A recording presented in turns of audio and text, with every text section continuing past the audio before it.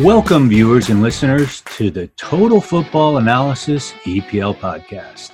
We are the Thinking Fans podcast. Each week, we get together with our besties who are current pro players, real coaches, academics, and stat heads. We are sponsored by the EPL Prospectus, a 280-page guide of the upcoming season created by a team of 25-plus writers and designers. Moneyball for football, analytics plus high candy. Available at www.thinkingfanmedia.com and on Amazon. Today, I'm joined by the hardest working soccer analyst, Harshal Patel. I'm host Chris Mumford, known as the Professor. Bella ciao. In week 3, the season is starting to find its footing. The big 6 teams are overburdened with expectations and generally are not matching them. We break down the Man U Brighton, Chelsea, West Brom, Everton, Crystal Palace, Tottenham, Newcastle, and Man City, Leicester matches. We also discuss the Leeds, Sheffield United tussle. For now, the newly promoted teams are holding their own. We preview the Arsenal-Liverpool game along with notable matches including Leeds, Man City, Arsenal, Sheffield United, and Man U and Tottenham. Let's get ready to rumble. Harshal, help us unpack the Man U Brighton match. I mean, it was, I think that game sort of sums up the season we've had so far. We are only 3 weeks into it, but it feels like it's been a crazy season in terms of the goals that have gone in and just the sheer number of goals and penalties that we've seen. I think people would know, there's a stat doing the rounds that we've not had a single goalless draw in the league so far with 3 weeks of action. And in fact, the Chelsea-West Brom game, which we'll talk about later, was the first draw of this season. And as it turns out, the only draw of the season so far. So it's just been a goal fest all around. And this game was the same where, I mean, I genuinely think Brighton were really unlucky. They hit the woodwork 5 times. I think Solly March hit the woodwork. Leandro Trossard himself hit the post and bar thrice. Solly March hit the bar once, and I think Adam Webster hit the bar once from a header. And yet they've come away with nothing. And it's quite interesting, or rather, I mean, not interesting from a Brighton fans' point of view, but they've played really well against Chelsea, and they lost that game. They played really well against United, and they lost that game as well. So I think they'll be quite unhappy with the final result, but I think Brighton fans should be generally happy with the way their team has looked, because they've looked like a real force in terms of being able to go toe-to-toe with some of the bigger teams, which they've shown in the game against Chelsea and yesterday against United as well. What's your take on Man U's performance? And, you know, they're what the pundits are saying, but do you have any takes that are a little bit different than why Man U is playing the way they are right now? I've been saying this for a long time, ever since sort of Ole got the job permanently, and it's not just about Ole, it's a general thing where at the top level of football now, you need to have defined patterns of play. You need to have a defined tactical structure in place to do well at the absolute top level. And Klopp and Guardiola are 2 very good examples of that. But also, for example, Chris Wilder at Sheffield United, Marcelo Bielsa at Leeds. They all have a very defined tactical system and a structure of play. What that does is that helps teams do well when the players are not doing well individually. Like, even if you may be out of form, if you've been coached in such a way where certain movements, certain runs, certain passes are almost second nature to you because you've practiced them multiple times in training, then even if you're not, say, at the top of your game mentally or physically, you'll still pull off those moves because they've been sort of ingrained into you, and you can still progress the ball and maybe create an attacking opportunity. That's not the case with United. We've all throughout all his since the time that Ole Gunnar Solskjaer has been in charge, we've seen them rely a lot more on the players' individual ability and skills in the final third, where they're basically told to go out and do whatever they want on the final third and come up with their own ways to break down teams. And that doesn't work at the top level, and that's what's happening at United, because obviously they've barely had a preseason. They played 1 friendly. They've had, I think, the 3-week break. So, and Oli said it himself, I think, that after the match, that we're in week 4 or week 5 where we're off a preseason right now.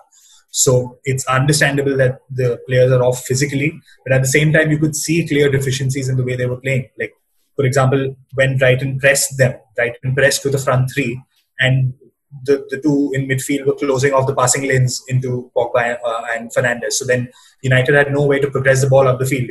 It would either be a pass back to the centre back and across to the other side, and then they would nick the ball away, or they try to play the ball into midfield, but it wouldn't be done well enough, and Brighton would win the ball back. We saw Brighton win the ball back so many times in dangerous areas, and then they were able to sort of generate attacks. So it's the same thing that I've always said with Solskjaer, that United can also, go out and buy whoever they want.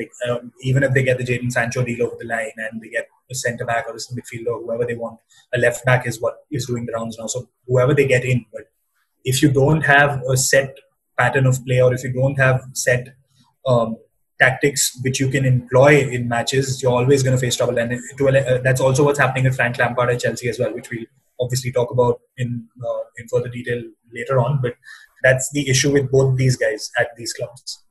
So I think my counterpoint to that is we're 2 weeks into the season and we got to win. And it was against a team we should have beat, and we beat them. That's probably where I am. I do like the concept of what you say, and you see a lot of that happening, and there's this whole movement of old school versus new school, this transition that's going to occur. And I guess the jury's still out on that. I think former players or new, fairly recent players turn managers, it'll be interesting to see how willing they are to embrace that, as opposed to let their past experiences dictate what should and shouldn't be done. So let's go ahead and move to the Chelsea West Brom match. Help us break that game down. Again, another sort of crazy game. West Brom went 3-0 up in the first half, and then Chelsea scored thrice in the second half to equalize. One thing which I found interesting amongst everything else, obviously people spoke about talking about Thiago Silva, the fact that he made a mistake that was then capitalized on by West Brom to score their second goal, and that it's the same discussion that you have a lot of times whenever a foreign player arrives in the Premier League, that he'll take time to adapt to the Premier League and pace and the intensity and all of that. And I absolutely don't agree to that. Thiago Silva has played in Serie A for AC Milan. He's won the Serie A title multiple times, but he's definitely won it once in 2011 and 11-12. And he's obviously the serial winner with PSG, reached the final of the Champions League this year, been captain of Brazil, all of that. So he's a top-class centre-back. I don't think he's going to have problems adapting to the Premier League. I honestly think it's a much smaller thing than that with regard to him. He was played on the left side of the two centre-backs. He was played on the left. He's played the majority of his career on the right. Last season as well, he was playing on the right with Presnel Kimpembe on the left for PSG. Now, it's a very subtle thing, but what happens is when you're playing on the left as a right-footed player and you get the ball, which he did on that angle from Kovacic, you have to open your body up to then pass it out to your right side. Whereas if it's a left-footed player who gets that, he can open his body up and play it out to his left-hand side there. And the angle at which he's getting the ball will allow him to do that. But the angle at which Kovacic sort of sent him the ball in that sense, had he been as the right-sided centre-half, he could have easily passed it out to the right side. But because he's on the left side, he has to turn his body and then create that angle to make that pass in field. And in turning and trying to scan where his options are, he sort of rolled his studs on it and the ball went away from him. So, obviously it is a mistake, but it's also born out from the fact that he's playing in a position, however minor the change may be, however minor the difference may be, but he's still playing in a position which he's not accustomed to.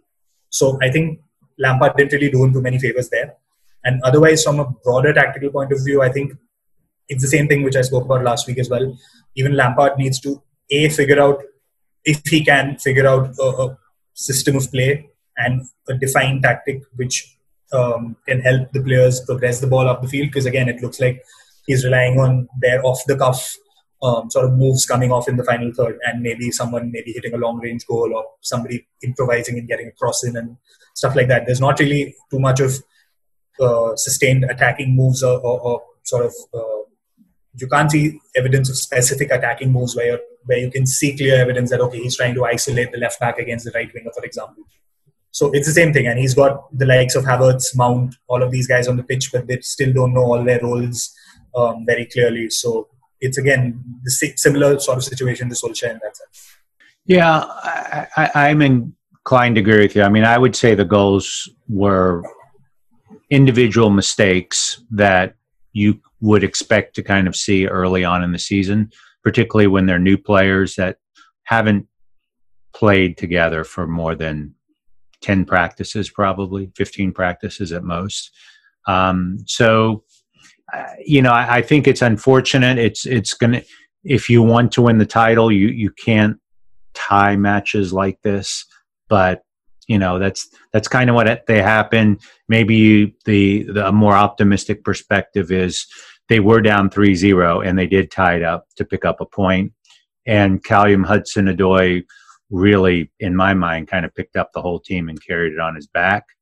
And frankly, Abraham did too. And I will say that I feel like it's unfortunate that either Lampard or the club has more or less decided to at least optically throw the homegrowns under the proverbial bus by going out and spending a couple $100 million.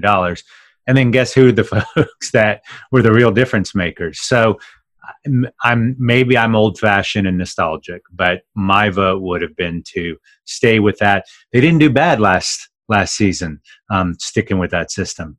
And now they're going to have to regel everything, and it could end up being great, but it's a high risk, high reward proposition. And I just didn't feel that they needed to necessarily blow things up versus last season. They defense, 54 goals last season, right? I mean, that's where the money should be spent. And, but that's not the Chelsea way, I suppose. So let's turn our attention to Everton Crystal Palace. Everton seems to be making a case that they could contend in the Big Six. Is that a fair assessment based on what you saw in this match?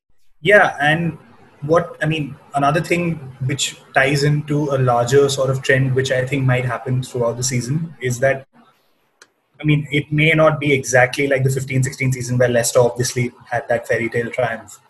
But I wouldn't be surprised if there's one or maybe two teams this year which post a sort of surprise in that sort of way. Maybe not winning the title, but an unfancied team making it into the top 4 or the top 6 or something like that. Because this is obviously the most disrupted and unique season we've ever had. There's barely been a pre-season, even less so for some of the bigger teams. And with the change in the handball law that we've seen, which is giving away so many penalties, the fact that, again, because of that disruption, we're seeing, I think, defending. I don't know what's happened to teams defending. There have been goals. The goal scoring has been at an absolutely different level in the first 3 weeks. So this season seems like one of those where you could see a team which may be either better prepared or just maybe are able to adapt better to the sort of changing circumstances we have this year. And then they're able to put on a run. And it looks like, obviously, it's just 3 weeks, but at the moment, it looks like Everton are one of those sides which could be, up there at the end of the season. Obviously, long way to go. But given the first 3 weeks, I've been really impressed. I did say last week that there was a bit of a problem in the way their midfield was setting up, and that it looked like some of the roles and positions of some of the players weren't exactly clear, which obviously is understandable given the fact that they essentially got a new midfield in.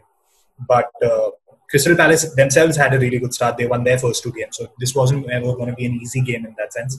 And Everton did well. They scored. Dominic Calvert-Lewin looks like he's on a bit of a hot streak at the moment from sort of last season onwards. And the other guys around him, obviously James is just pure class. He showed that this time around as well. Richarlison is scoring goals as well. And that defensive unit is now slowly looking like it's gelling together with Allen anchoring and Doucouré providing the energy in midfield as sort of the box-to-box player. So Everton are a team who look like they've got a solid first 11. Like Ancelotti has his first 11 absolutely ready now, and he knows what his first choice 11 is. And they look like they're gelling. They look like they've got some sort of understanding going on between some of those players. And it'll be really interesting to see. I was really happy with how they played in against Palace. Well, I think the fixture list suits them. They've got Brighton, and then they've got a tough challenge against Liverpool, but then they have Southampton, Newcastle before they see Man U. So I do think that if there's a schedule that lends itself to them finding their groove, this is the perfect schedule. Yeah. Yep. How about your take on the Tottenham Newcastle match? another one where we had a really late penalty. I mean, the Brighton game was, the Brighton United game, we saw Bruno Fernandes, the penalty that he scored to make it 3-2 was given after the final whistle had gone on a VAR check. And game again, we had a really late penalty on a handball call and Callum Wilson scored. And there's a stat in there that goal was Newcastle's only shot on target, and that's the latest sort of time that a team has got their first shot on target in a game in the 93rd minute or whatever it was. So that alone tells you that, Newcastle barely had any attacking threat in this match. Spurs had all the running and all the chances, although I don't think they really created too many chances. They took the lead early on, and then it's not like they were sort of battering the Newcastle door down and creating bucket loads of chances and shots and all of that. But they did get away. Newcastle did get away with the point here because they just got lucky in the sense that because of the handball rule and the way it's being interpreted now, that they got a penalty right at the end of the score. But it's a lucky point for them. Mourinho's obviously he's not going to be happy with it. He wasn't happy about it in post-match as well. But it's one of those where it's the same with the Brighton game as well. United probably deserved a draw at best, and they got the win. Here, I'd say Spurs deserved the win, but they got the draw, and that's just how it is sometimes. Well, I was really struck by how lively Tottenham looked. I just felt like they came out wanting to win. They created a tremendous number of opportunities. Of course, they finally got that one finish, that Mora, first time since December 2019. I think. Yeah, so it's been quite some time, and I know Bale is kind of licking his chops to take that role. But I will tell you, if you remember last season, I'd been complaining mightily about the handball rule to the extent where. I hate to pull the former player card, but anybody that's played the game, it just seems they must not be on that rules committee at all, because I feel like it should go to at least just go to an indirect kick, right? You end up where the infraction occurred. Now, if it's deliberate, and that requires interpretation, and we have VAR, and there'll still be a gray area, but it'll be a lot smaller gray area than hitting the back of somebody's hand, which is just so incidental in nature. It breaks my heart that you ruin a match like that. And to Tottenham's credit, they really deserve the win on that one. And I don't feel that Newcastle, their chances were half chances at best, maybe one or two legit, but I just felt that it was all Tottenham. So a little unfortunate. I don't think the rules makers are going to change things in season, but I really hope the coaches of influence kind of bind together and say, come on, let's not have another 35 weeks worth of matches where these sort of things happen, because it's just wastes too much airtime and breaks too many hearts, in my opinion. Speaking of broken hearts, Man City really had its broken heart with Leicester. That is something, a 5-2 scoreline I would have completely imagined possible, but I would never. The other way around. Leicester 5, Man City. Yeah. Well, what happened?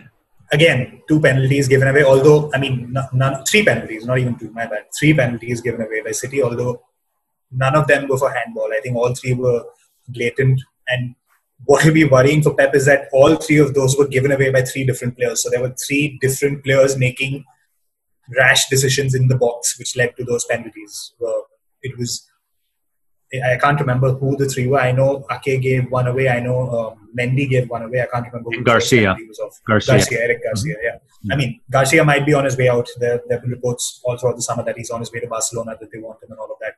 He is a former Barcelona youth team product, and so they want him back. But in any case, the point is that City... So another interesting tactical point of view here. Now, we've seen City use Pep, a 4-2-3-1 this season rather than Pep's sort of go-to formation of 4-3-3. He's almost fanatical about always playing a 4-3-3. But we've seen him go to a 4-2-3-1 this season with De Bruyne playing as a number 10. Now, what that does is that leaves City more open defensively, and it also slightly hinders their counter pressing when they press the opposition after losing the ball. The 4-2-3-1 makes it more difficult for them to press in central areas.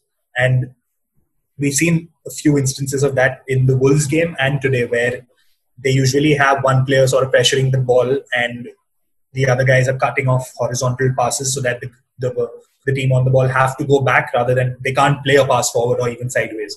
But that wasn't really possible today. They didn't have enough bodies high up the pitch to do that. So that was an issue. Their counter pressing is an issue, which then leads to the fact that because if you can't press a team like a Leicester today, for example, the way they set up was obviously to play direct, and most teams will do that against City. So then, if you're not pressing effectively enough, the other team can play over your press, and then you're suddenly facing a 2-on-2 counter attack or a 3-on-3 counter attack, and that's what happened multiple times this season. This game. Yuri Tielemans, I think twice or thrice he sent Vardy through with perfect inch placed, balls behind the City defense, and that's just something that I don't know whether it's because Aguero's not fit and even Jesus wasn't fit today, so they didn't play with the striker. So whether it's because people aren't fit and he doesn't have the players to play a 4-3-3, although I don't think that's the case. I think he wants to shift away from it for some reason, and it's not working in my opinion. If that is going to continue with a 4-2-3-1, I don't think it's going to work. He doesn't. His system or his tactics aren't built towards that. I think 4-3-3 is his best formation. Yeah, I think you take away Aguero and Jesus from your strikers.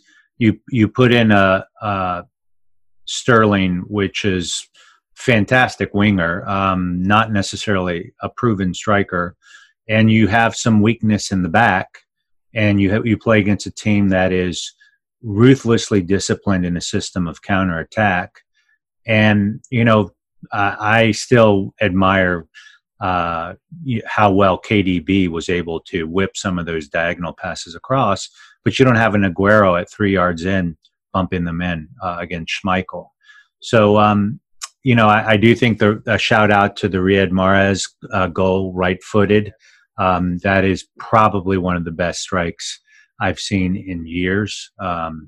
That's just magnificent. But I just can't get over those passes to Vardy, as you said, the through passes, the weight on those. It's just so hard to get those right. It's but the perfect sort of pass where it curves away from the defender, but then it curves onto Vardy's path, so he doesn't have to break stride. He can run onto them. And that part is good, but what I marvel at is really figuring out with the weighting, how hard to hit the ball, so he hits it mid-stride. And that, I will tell you, I mean, that's one of those times where, the beast is going to eat. Vardy is just, he has that ability. Even at his age, he's able to blow past strikers 12 years younger than him, right? And if you're Gareth Southgate, you're wondering how to get Vardy's cell phone number to see if you can fast talk him back onto the team. And I hope Vardy doesn't do it, because I think his club record is absolutely magnificent. If this game happened 10 other times, I still think that Man City's going to win 6 or 7 of those without the injuries. But with injuries, it's hard to say. It's so hard unpacking those teams on the low blocks that are as disciplined as Leicester is. That is just the mainstay of their success going forward.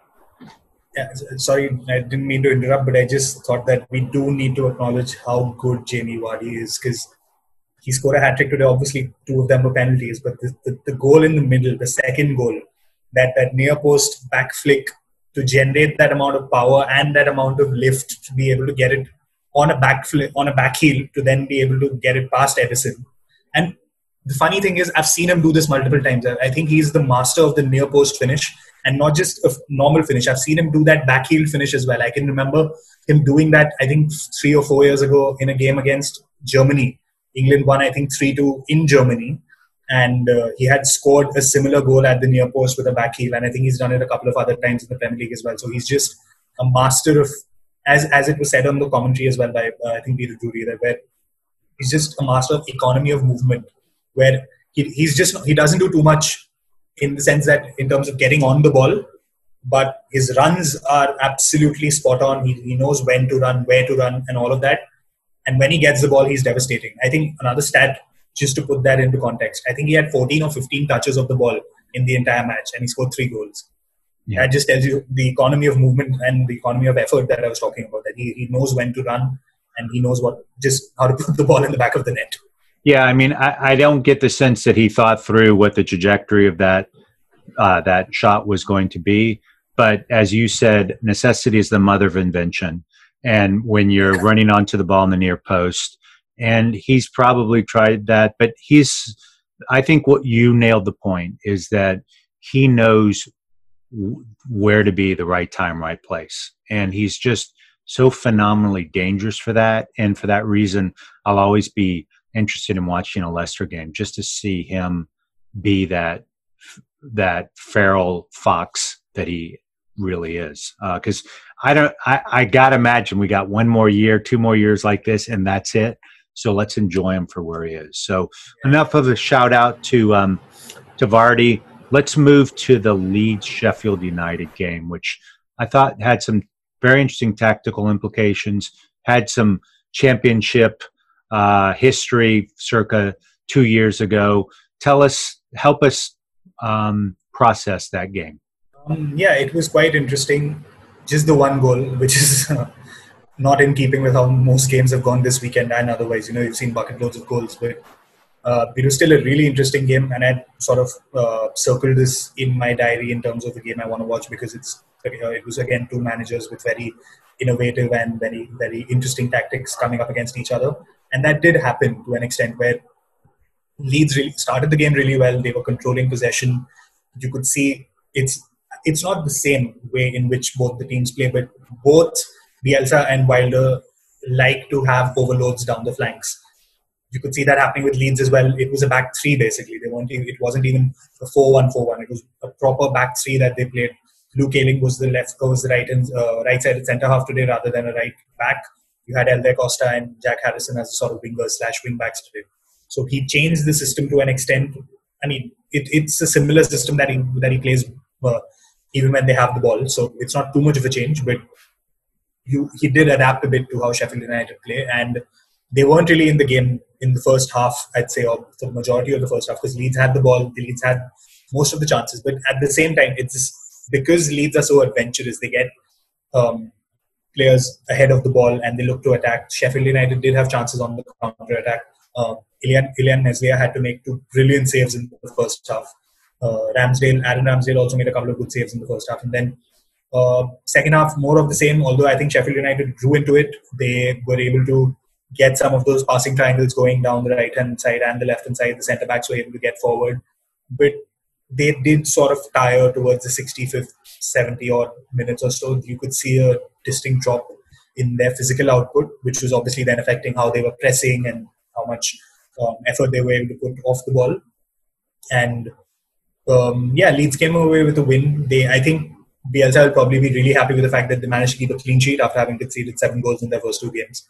So they kept a clean sheet. They scored the goal. Patrick Bamford now has 3 goals in 3 games, which is the first time ever for any Leeds player to have done so in the first 3 games of a league season. So that's a good sign for them that they've got their main man who's their number 9 scoring goals.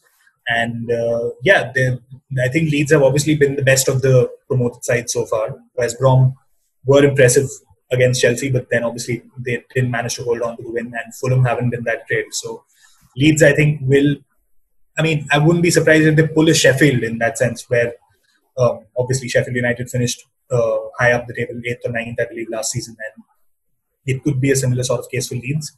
Sheffield United, on the other hand, they've lost all 3 games. They've not scored a goal yet. Bit of a concern now. I mean, it's still early, and I still think that the lack of preseason has been the major reason for that, and the fact that they've not got a striker in. If they manage to get Ryan Brewster in from Liverpool, and they are obviously able to get more work on the training ground, and maybe 2 or 3 weeks down the line, we might see a different side. But obviously, not having scored a goal 3 games in is a bit of a concern.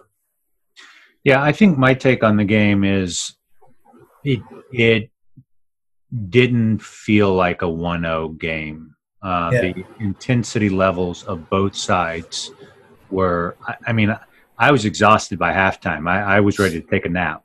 There was so much work being done.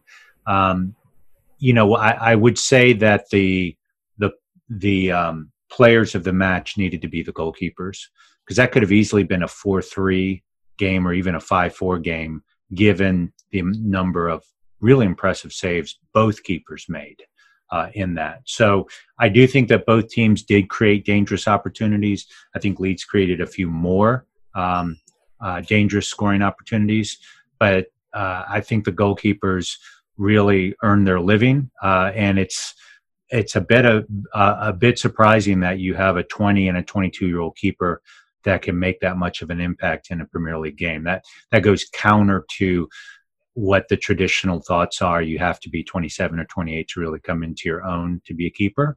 But if these guys come into their own at 27 or 28, they're going to be absolute rock stars. So I really enjoyed the energy. I can't get over still how the Leeds players just don't fall over after about 60 minutes, because they are just flat out everything. And then it's not like the Sheffield United players were sloughing off either. So I really enjoyed that game, though scoreline did not indicate what a competitive and dangerous match it was.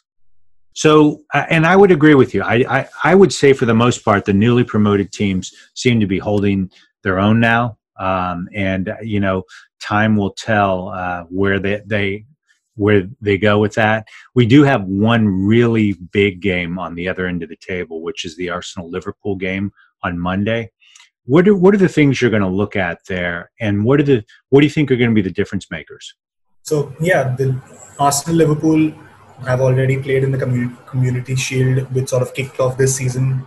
Arsenal won it on penalties, but it was a stalemate in normal time. And you were speaking earlier about how managers who sort of just ended their playing careers recently and are now coming into management, what sort of ideas they bring in, and how they look to play the game, and whether they are ready to take sort of feedback on board, or new sort of concepts on board, or whether they still rely on how they used to go. I think while Lampard and Solskjaer are the types of guys who are trying to do things based on how things were when they used to play the game, Arteta is one of the guys who's sort of in part of the new wave. Obviously, the fact that he's spent 3 years with City as Pep's assistant has led to a very solid grounding in terms of the tactical knowledge and the tactical identity he wants to have on the pitch. But you can already see that with Arsenal, and that's the difference between in the sense that that's the difference I feel between Arsenal and Man United and Chelsea, where those two guys, Solskjaer and Lampard, have been in charge longer. But I think Arteta has managed to have Arsenal playing in a distinct style and a distinct identity a lot quicker than the other two guys have. And I don't think that that's going to change either. That in the sense that I think Arteta has a plan in place, and he's got the players that he wants to play as part of that system. And those are the guys who are in the group. And the guys who aren't, just aren't. Like Matteo Guendouzi is not part of his plans. We know Mesut Ozil isn't part of his plans. So all the guys who aren't going to be part of his plans aren't going to get a look into the side at all, no matter what the circumstances or what opposition you're coming up against. So I've been really impressed with that side of Arsenal. Liverpool, obviously, we've seen reports that Thiago could be a doubt for tomorrow. Alisson might be a doubt for tomorrow. But regardless of that, just the fact that they've got Thiago in, they got Diogo Jota in from Wolves, and now they've suddenly got fantastic bench strength where you've got the ability to rotate Salah and Mane and not have too much of a drop-off in quality. You've got options in midfield to play against different types of teams in terms of what you want to play, whether you want that functional midfield of Wijnaldum, Henderson, and who's the third guy? Why am I forgetting the third? Fabinho. So if you want that functional sort of midfield, or whether you want more creativity with Thiago, with Naby Keita coming in. So I think Liverpool have just added another string to their bow, and they've done it at the absolute right time when it might have seemed as if their tactics and the way of playing was something that other teams could now figure out, or maybe there were weaknesses, and they've strengthened at the right time. So obviously, it'll be a fascinating game. I think it'll be a lot of fun to watch. But I think, again, just off the evidence of the first three seasons, I think, again, Liverpool are going to be the team to beat because they look like the team who have sort of gone into this season as the most settled unit. And the others are still playing catch up, even City. Yeah, I think my take is I believe that the result, the scoreline is going to feel pretty pedestrian at a 2-1. Question is, I don't know who's going to win it 2-1. Yeah. I would have said if Allison, if there were not injuries that Liverpool were facing, I think Allison's worth a half a goal just by being in there. I think Adrian is a serviceable second stringer, but I think in this particular case, it could really go either way, just because Liverpool plays with so much more confidence than when Allison is in. And I guess in terms of key difference makers, it's going to come down to the matchups. Really, how are they going to be able to contain Aubameyang? That's going to be really interesting.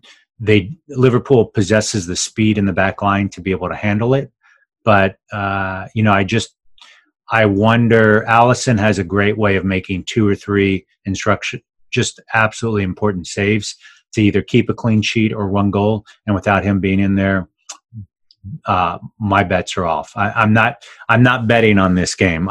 Though I do think that it's a 3-goal game and it's 2-1 and it could be decided by some last or at least some second half heroics. Let's turn our attention to the Leeds Man City game. Man City's going to be licking its wounds. Leeds is going to feel like they've got a little bit of momentum. This is going to be one of these incredible systems clashes. Man City if there's a time for Leeds to play Man City and get away with a win or a tie, this would be the time given the number of injuries. What are your thoughts on that? Yeah, as you said, it's going to be very. I don't know what the scoreline could be. It could be another crazy 4-3, 5-2, whatever. And because Leeds have been involved in those sort of games already, City have been involved in those sort of games already, and both these sides play in such an attacking manner that you could. I think I can almost go out on a limb and say that there'll be at least 4 or 5 times in that match where you'd see a 2-on-2 or a 3-on-3 counter attack either way, either for Leeds or for City, just because of the way they play. And if you thought, just for guys who are still new to Marcelo Bielsa, if you thought Pep Guardiola was absolutely dogmatic and stubborn, you've no idea what Marcelo Bielsa is like. He will not change his approach, no matter who he's playing against, no matter what side Leeds are up against, whether it's Man City or, even a Barcelona, for example, or Bayern Munich, or whoever they ever come up against again with Bielsa at the helm, they're going to play in the same way. So it's going to be, again, one of the standout fixtures of next week. And as you said, probably one of the best times to play City is right now because they don't have Aguero, they won't have Jesus for this game. A couple of other injury absentees. They look shaky at the back. So, yeah, I can totally see Leeds maybe even stealing a win. But even if that doesn't happen, just the matchups across the field in terms of, because Bielsa likes to go man-to-man all over the field. So whether De Bruyne is able to get space to be able to play crosses in. But at the same time, if you're going man-to-man against someone like Sterling, it's incredibly dangerous because you're essentially going down one-on-one against a guy with his pace, and if he gets it behind you, then you're done. You don't have cover. So stuff like that is going to be really interesting to watch, and I can see it becoming an absolute goal fest. I couldn't agree with you more. I'm very excited about this game. It's probably the one that I have the biggest circle around in the schedule for this week. How about we'd been talking about Arsenal? How do you think the Arsenal Sheffield United game is going to come? What are you going to see? Actually, give me a storyline. A scoreline for Leeds Man City. What do you think that's scored? 3-2 to Leeds. 3-2 Leeds. I love it. All right. Arsenal Sheffield United. What do you think? How is that going to play out? As much of a Sheffield United fan as I am over whatever they did last season, I am slightly concerned, as I said earlier, about their first 3 weeks so far.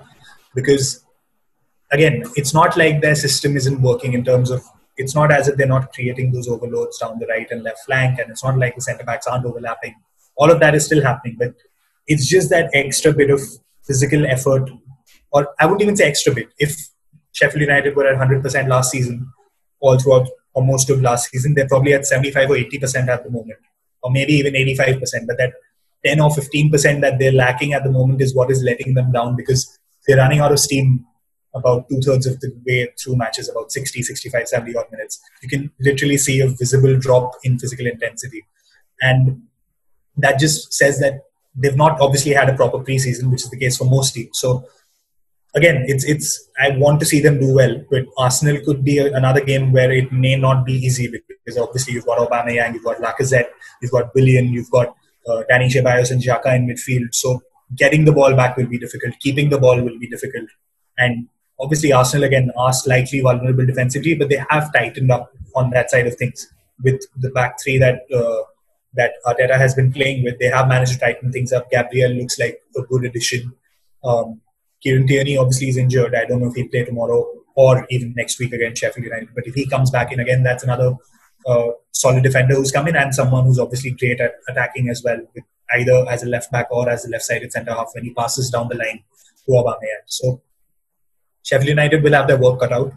I see Arsenal winning that game, but what I want to see from Sheffield United is a bit more evidence that they're getting up there physically in terms of their physical output and physical levels, and that they put up a more of a fight, because they don't need to match what they did last season in terms of finishing in the top half of the table, but I don't want to see them relegated. So if they want to be clear of relegation trouble, they really need to be at a level where they can beat sides around them. And it's fine if they lose to the likes of Arsenal and United or Man City or whatever, but they need to beat the teams around them, and to do that, they need to get their physical levels at a much higher level. So I think Arsenal is, I mean, if Sheffield United comes out and plays in the open style that it's known for, I think Arsenal is going to feast on them. They don't have, Sheffield United does not have its mojo yet. And I just think that, Arsenal may feel a little beat up after the Liverpool match. They could feel even more emboldened. But my sense is that Sheffield United doesn't have the back line to be able to contain Arsenal's offensive abilities. Yeah, on that point also, just sorry to interrupt, I forgot to add that Sheffield United have lost Jack O'Connell to a knee. He's having a knee surgery sometime soon. So there are reports that he could be out for the rest of the season. But even if that's not the case, he's going to be out for a while. And again, with Sheffield United, they had a settled lineup last season. You could predict what the 11 men were going to be every week. They've lost Jack O'Connell, so then Jack Robinson's had to come in. They've had a few additions into their team as well, but Chris Wilder has been changing things up as well. And so it's not the settled unit that we had last season. They've changed their goalkeeper as well, because Dean Henderson's gone back to United, so they've bought Aaron Ramsdale in from Bournemouth, and he's a good keeper, but that understanding that you have between the centre backs and this goalkeeper needs to be built over time. That will take time as well. So yeah, what you said basically, that they don't have a settled unit at the moment is a bit of a concern. And to me, that means a 3-0 scoreline, Arsenal. And it's not going to get any easier for Sheffield United, because they're going to have some respite playing against Fulham, but then they have to play Liverpool, Man City, Chelsea, and then they'll get an appetite of West Ham, West Brom, and Leicester. So I would say that this is, unfortunately, they're hitting, one would argue, the toughest part of their season with a key injury, and they don't have their mojo right now. And that's going to make what you would hope they would be a mid-table, could kind of get them in the relegation hunt, of which we all hope that they end up on the right side of that. So time will tell on that piece. How about a look at another showcase game is the Man United Tottenham match. Ready or not, those teams are going to be playing with each other, and I'd say it seems like they're not ready. They're not hitting their mojo. But what are the things we need to be looking for those matches? First of all, not from a tactical or analytical point of view or anything of that sort, just to wind Mourinho up. I really hope United get a late penalty in this game as well, and they score and they win the game. He's anyway super annoyed because of today's game, the penalty that they lost. I don't know if you followed what happened in midweek, but they went away to Skenlija, I think it's how it's pronounced, in the Europa League. They won 3-1, but before the game there was a controversy because the home team, which is had sort of reduced the size of their goal by 5 centimeters, and Mourinho saw that during his pre-match walk off the pitch or whatever. UEFA delegates were called in, and then they had to sort of change the goals back to what the size actually needs to be. So that happened, and then Ole yesterday after the Brighton game, Ole basically because Brighton hit the woodwork 5 times, he made a comment and said that I'm just glad Jose wasn't around here, or else we would have found out that Brighton, that the goals were smaller in this game as well because Brighton hit them 5 times and all of that. Mourinho responded to that today, saying that I think it's not the size of the goals that Ole needs to be concerned with; it's the size of the penalty box because they're getting so many penalties. Mm-hmm. So he's already responded to something that Ole said. There's a bit of a clash going on in that sense. He's obviously the guy who Solskjaer replaced at United as manager. So there is that bit of needle and all of that. And just to add to all of that, it'll be great if United get a penalty in the last minute and win. But other than that, from a tactical point of view, I think this is going to be a bit of a damn squib of a match, honestly. Both teams look a bit undercooked. Both teams look like they're still trying to figure out what they are and what their tactical identity is and all of that. And they don't look at as if they're in top form. So I really think this could be, if not the first goalless draw of this Premier League season, it could potentially end up in a draw, or maybe somebody nicks a win with a lucky counter attack or something like that. Because I can't see too much great attacking going on, or too much evidence of a lot of good team moves and all that. Because neither manager is known for that. Mourinho throughout his career is not known for building together teams which do well from an attacking point of view in terms of synchronized moves. And we're seeing that with Solskjaer as well. So it's more reliant on off the cuff and instant sort of imagination and the stuff that you can pull off on the pitch on that moment. And when the players aren't physically 100%, that's a lot more difficult to do. So yeah, I think it's going to be a bit of a damn squib, to be honest. Yeah, my take is it's going to be a 1-1 draw, and it'll be mostly canceling themselves out. I desperately wish that Bale would be healthy for this game, just to kind of up the stakes. Doesn't look likely. That's not going to happen. I think you're right. When watching the matches, it's hard to get a really clear sense of what systems they're standing for, and that's unusual because with Mourinho sort of matches, at least historically, and I'm maybe reaching farther back in time, if you saw a way a team played, you knew that it was coached by Mourinho. Now he's got personnel that does not suit his system, and he's having to make do with it. So I think 1-1 is going to be how that game's going to end. Time will tell on that. What are some things that you took away from this week, Harshal? And that's the first question. And then the second question is what are some things you're going to be looking for in the coming weeks? I think you can't not talk about the penalties. I saw a stat on Twitter just before we got on that more than 25% of the total number of penalties that were given in last season's Premier League have already been given in the first 3 weeks of this season. If you extrapolate the number of penalties that have been given so far in the matches that have occurred across a whole season, we're on track to see 303 penalties awarded in the Premier League this season. And just for context, the record number of penalties in a Premier League season is 112. So we're on track to 3x the number of penalties that have been given in a Premier League season. Now, I'm not saying that this trend will continue. We could probably see a bit of a reduction. But as I said earlier, 25, we've already seen the penalty incidents or penalty numbers cross 25% of last season's tally, and we're not even 10% into the season yet. Barely. We've had 3 weeks. So, I mean, yes, and the two things here which I think which are important. First, obviously, is the fact that the way the handball rule is being interpreted now is that as if it hits a defender's arm in the box, no matter where his arm is or what his intention was, and if a goal-scoring opportunity is denied in the same phase of play, it's a penalty. So that, I mean, I can honestly see players turn this into a deliberate tactic where you just get into the box and you aim a really hard shot or a really hard kick of the ball at a defender's arm, he can't get it out of the way. It hits his hand and it's a penalty. And that's a legitimate tactic that teams could now start using to win a penalty. So, and as you said earlier, it's disproportionate because if you look at expected goals, XG, a penalty has an XG of 0.75. That's the highest incidence of XG of any incident in a game of football, anywhere, any chance.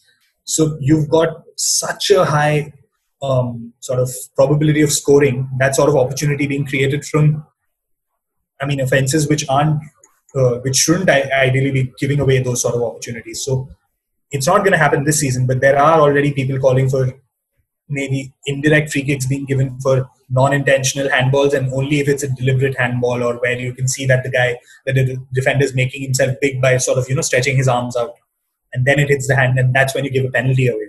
The other instances you should be probably giving away an indirect free kick, because otherwise we're just going to see. As all managers have been speaking out against it. We had Roy Hodgson speak out against it after he lost against Everton yesterday to a penalty. Today, Steve Bruce, the Newcastle manager, who was the beneficiary of a penalty decision, has said that he's not in favor of this. This doesn't work because obviously, if the shoe was on the other foot, he'd not be happy. Mourinho has obviously already spoken his piece about this, and I don't think that this is how football should be played. Where you just hit a ball at a defender, no matter where his hand is, and it gives away a penalty. It's ridiculous in my opinion. And I'll wait for your thoughts on this, but it does also mean that you take away some of the ambiguity, which was the problem earlier. People used to say that it's ambiguous. Referees are sort of making their own mind up about intent, because that was what it was earlier, whether a player intended to handle the ball, and that it shouldn't be that subjective. This is obviously a lot more objective. It's clear cut. If the ball hits the hand, it's a penalty.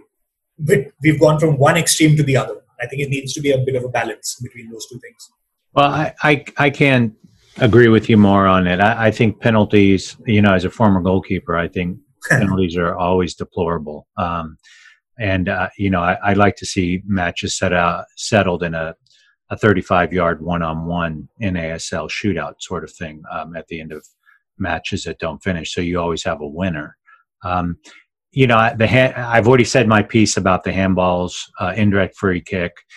I don't really care what people say. Well, it's measuring intent is really hard to do. It makes a bigger gray space into a much smaller gray space. And to me, that's as good as you can do with technology until they start putting up electrodes into players' brains to measure what their intent is. We're just going to have to settle with that ambiguity. I think that it's a little disappointing. You will say that, Vardy's goals, two of them being penalty kicks. It's a goal, but it's not really a goal in my mind. It's a penalty kick, right? So it's almost like a goal with an asterisk with it. So I would say that's one thing that I hope gets changed mid-season, though I don't value or rate highly the innovative nature of the rule makers for our game. And we need to innovate because other sports are innovating, and we need to keep things that stay abreast of what technology is taking us to. And we're going to encounter this more and more, these type of situations more and more as technology gets even better and better.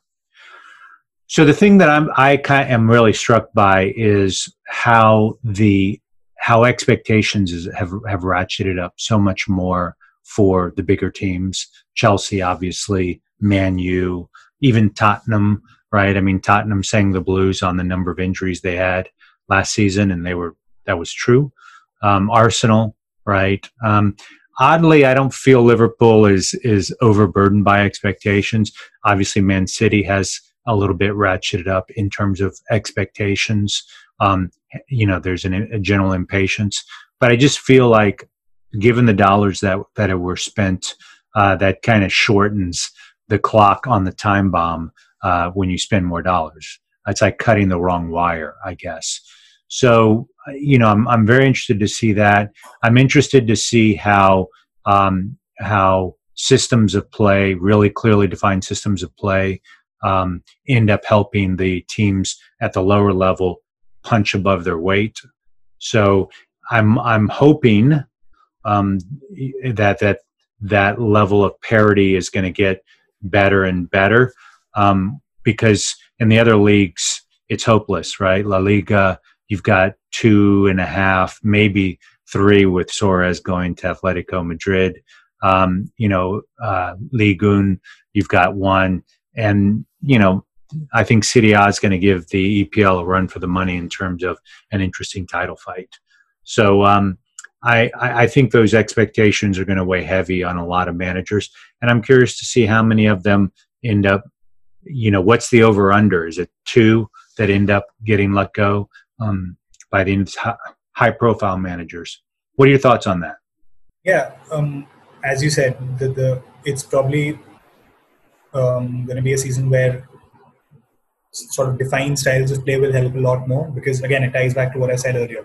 That's what allows teams to be able to win games, or if not win games, create chances even when they're not playing at 100% efficiency, whether physically or mentally or tactically or whatever, because it's just you've got a pattern of play ingrained, and that sort of muscle memory, whether you want to call it muscle memory or just repetitive action in training, makes it easier for you to execute it on the pitch, even if you're not physically there, in terms of your conditioning. And that is going to be the case for most teams this season because of the short preseason. As I said earlier, this is probably going to be a season where we see maybe 1 or 2 teams have a bit of a surprise run and end up in places higher than they would have been normally. Again, I'm not saying that it could be a Leicester and say Everton can win the title this year, but I wouldn't be surprised if Everton are in the top 4 or maybe even the top 6 this season, because of the fact that they look like they're a settled unit, whereas the other teams don't. The other sort of the likes of City, City don't look that settled. United, Chelsea, Spurs to an extent. Liverpool and Arsenal, to be honest, are the only ones which look like they have some sort of balance already in place. And another thing, I don't think this is going to be a season where we're going to see the title winners rack up 90 plus points, or anybody sort of going on, long unbeaten runs or long runs of winning games and all of that among the top teams. I think this is going to be a much more evenly matched, or rather a much more competitive season, just because of the fact that it's not been the ideal sort of preparation going into this campaign. So I don't think it's going to be a season where the Liverpool or a City go to 90, 95, 98 odd points. I think it'll be a lot less needed to win the title this year. I'm inclined to agree with you. And I would say that is kind of the third trend, if you will, is it's just going to be messy this season, right? I mean, I think 2 and 3 years ago, the league championship was almost sterile, right? Man City were very clinical about things. And then Liverpool had already taken a lot of the drama out of the title race fairly early in the season. I think in this one, there are going to be starts and stops. I think there are going to be players that are going to have to sit out due to COVID, and that's going to change things. I think games are going to have to be rescheduled. And I think it's still a little insane that you have teams that are playing 3 and 4 matches in 10 days. I don't care if you're Man City. That's still just a lot of wear and tear on your best players. And I guess what will end up happening is some of the academy kids will get some starts, or some folks on the U23s, and we'll see some names that will give us a headline to what the future is, which is kind of the way I thought it might have been back in the old days, where you had to rely on your academy much more than go out and buy a player from Germany or France or someplace else. So I'm excited. I do think that the teams are going to get kind of wary, and that could compromise play at some point. That still could lead for some very exciting matches. But I just think messy is going to be the best way that's going to describe this upcoming season. Any other things that you're looking for, or that you've seen? We're only, I'm going to say 2.5 weeks into it, because some teams didn't even play a full 3 weeks. I don't think we can draw any ready conclusions quite yet. I still think that even a Sheffield United, which has yet to score a goal, you could just put that up against a statistical anomaly and things will right themselves, much in the way that you don't expect Crystal Palace to keep doing what they're doing, but things are going to revert back to the mean. But any other things that are holding your attention in terms of what to look for? Yeah, just the number of goals that have been scored so far. Again, it's all sort of interlinked in the sense that, again, because teams haven't had a preseason, so they're not at their sort of physical best. They've not had a chance to play together too many times, so that understanding isn't there. That's leading. That's leading to a lot of open games. We've obviously already seen that happen. The Leicester game, the Brighton Man United game this week, the Chelsea West Brom game.